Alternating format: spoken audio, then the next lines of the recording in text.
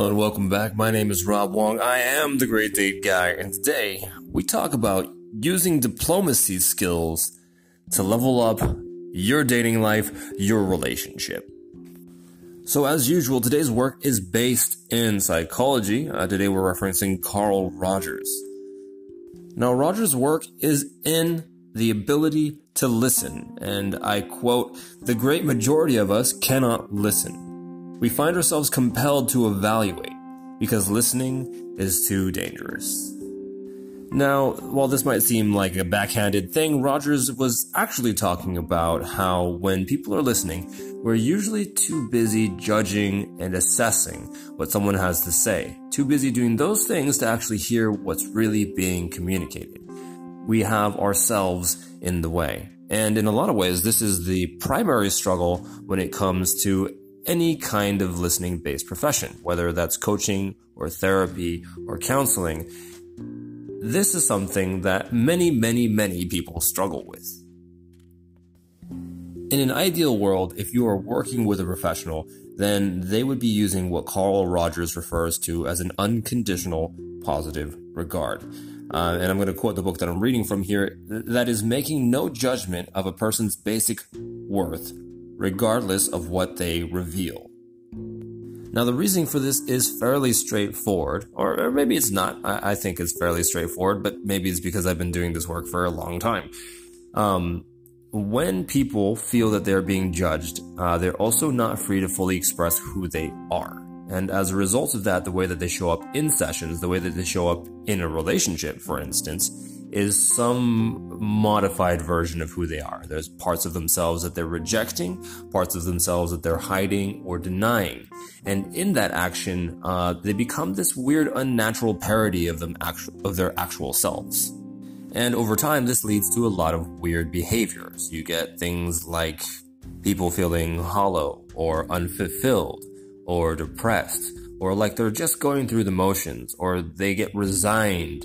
They have an experience of life where it is empty. All of these are signs that someone is operating outside of their norm, right? They're suppressing who they actually are. And unfortunately, when that shows up inside of a relationship, that can have some pretty negative or unwanted impacts. If I cannot listen to my partner or my date without judging him or her for what they're sharing, if I can't put aside my own beliefs to fully hear out this other human being without trying to fix them or repair them or shame them or try to correct their behavior or offer up advice, then there's really no room for me to actually be in a relationship with that person, right? At best, I want to fix them and change them into a different person. And at worst, I'm deluding myself into the idea that I want to be in a relationship with this human being. The reality is, I'm in love with an ideal that I think they should adhere to, not the actual person. And that a good relationship does not make. Thankfully, there is a way through this, right? If you find yourself falling into this pattern, fear not, it does not make you a bad person. There are a lot of people who do this. In fact, I would argue most people passively fall into this role. Why? Because that's kind of a cultural norm, right? I think in our heart of hearts, we don't want to see people suffering, for the most part, right? Most of us do not want to see another human being suffering. And the easiest way to help people get out of that suffering is to offer them a way out. So as it is, most of us, when we hear something that might be causing suffering in another person's life, when we hear that they're using a suboptimal strategy according to our life experiences, we try to fix it, right? Whether we are overtly or covertly offering advice, whether we are overtly or covertly trying to change their behavior, that is a constant pattern. So what's the promised way through? Very simple. If you find yourself activated, if you find yourself with emotional charge, the first step is to clear that out. So take a pause in the conversation, ask for a minute, just let them know that you need a minute to settle yourself down and just deeply breathe. Deeply breathe in and out for about 20 to 30 seconds. Give yourself as much time as you need until you feel your body begin to relax. That is you getting out of fight or flight. And that's going to be extremely important because the next part involves biting the bullet and really listening to what this person has to say, no matter how crazy or insane it might seem on the surface. When you enter phase 2, after you've calmed down, your goal is to listen and ask questions until you fully understand the other person's point of view. Not just on a logical level, but on an emotional level, you can kind of get where they're coming from. Only then can you move forward. Now, the reason for this is very, very simple. If we want someone to begin to change, if we want ourselves to begin to change, the only way that we can begin to do that is if we accept ourselves first. I'll give you a clear example of this, right? If I'm an alcoholic and I do not like the fact, I'm not okay with the fact, I think it is morally wrong that I am an alcoholic, then what am I going to do when I occasionally slip up, right? When I have alcohol, when I have thoughts about seeking out alcohol? In most cases, I'm going to make myself wrong. I'm going to treat myself like a terrible person, right? I'm going to act as though I'm a bad human being. And in so doing, I'm going to feel worse about myself, which in turn is going to push me towards, you guessed it, more alcohol, right? And it becomes a vicious cycle. There's no escaping that. So you can see that by beginning to accept, like, hey, there are periods of my life where I feel driven to have alcohol. That's what I learned to do in order to cope. If I can accept that that is a piece of who I am for right now, if I can really truly be okay with that, right? Understand that I'm not broken and that I can change, then that fully gives me the ability to move on.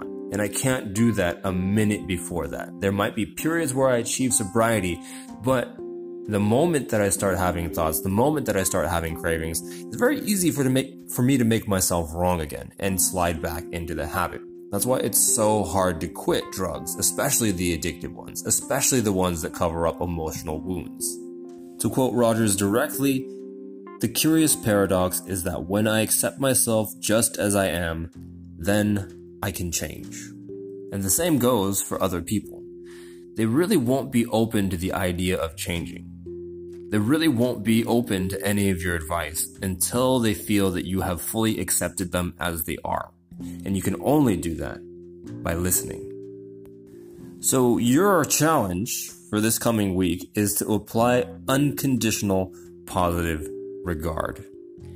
And get some practice just in time for the holidays, where you will undoubtedly be challenged and tested on your ability to maintain that unconditional positive regard. Give it a shot. You may be surprised by what you find. From personal experience and from my experience as a coach, this is unanimously the first step. This is unanimously the first step to transformation. People cannot begin to shift who they are until this is something that you master, until this is something that I implement. The minute that I start trying to change or fix without first understanding the person, or even the minute that I try to change or fix, right, the resistance sets in and I can't make a difference for that person. I once had a client that refused to make amends with her mom, just absolutely refused. And she was well aware that if she had that conversation, it would unlock new things for her, right? She was well aware on a logical level that this is where her transformation lay. If she just got complete with her mom, she'd be able to move forward powerfully in so many other areas of her life. Massive, massive resistance. I must have had a 45-minute conversation with her about why she didn't want to do it. Until finally I realized that I was creating resistance. By not sitting down and fully getting her, I was creating resistance. And this was back when I was first learning how to effectively coach. So then we sat down and we had a real conversation about it. And I came to understand the reason why she didn't like her mom was because that she was very close to her dad growing up. And when her dad passed away, she felt like her mom did her best to smear the image of her dad, whom she loved. And the more I listened, the more I came to understand and empathize with what was happening. Of course there would be resistance to having this conversation. There was so much bad blood in between the two of them. When this person was very young, still a teenager, she left the home because she felt that she couldn't be in the same space as her mom anymore. And from that point forward, she lived her life in opposition to that idea of her mother. This horrible, malicious human being who was just out to make her dad look like a bad person. And as we got deeper and deeper into the conversation, I could feel this client begin to relax more and more, become more at ease as she began to feel more accepted and more understood. Until finally, out of nowhere, a realization hit. And she realized that she'd been playing the victim her entire life. Ever since she was a kid, she'd been playing the victim in that all of these things were happening to her and they weren't her fault and they were all her mom's fault, etc., etc.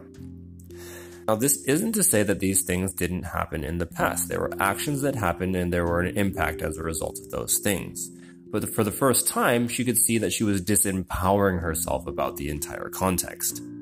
Rather than being able to be responsible for what happened, rather than seeing that she made a choice to leave home instead of being forced out by her mom, she'd been playing the role of the victim. Now, that isn't to say that what happened was right or justifiable, but it is just what happened. And the ultimate goal here was to get the client free of the emotional charge that happened anytime that she thought about her mom or ran into anyone that reminded her of her mom. And once she began to take responsibility for who she was being to her mom, how antagonistic she was towards her, how much she avoided her calls, how much she was reactive to anything that she tried to do to extend the olive branch, things began to change in her personal life too. I'm happy to report that this client no longer has any ill will towards her mom. None of that shows up on her radar, and it's no coincidence that shortly thereafter, the minute that she got complete with her mom, she began to finally date. She found a person that she's now successfully in a long-term relationship with. It's no accident. When we have people in our lives that we're not complete with, when we have people in our lives that we refuse to repair with, that sets us up to be triggered with anyone who reminds us of them, even a little bit. And the truth here is that that unconditional positive regard, that ability to listen without judgment, that's what made the difference here. So give it a go and let me know how that works for you. My name is Rob Wong. I am the Great Date Guy, and we'll catch you in the next podcast.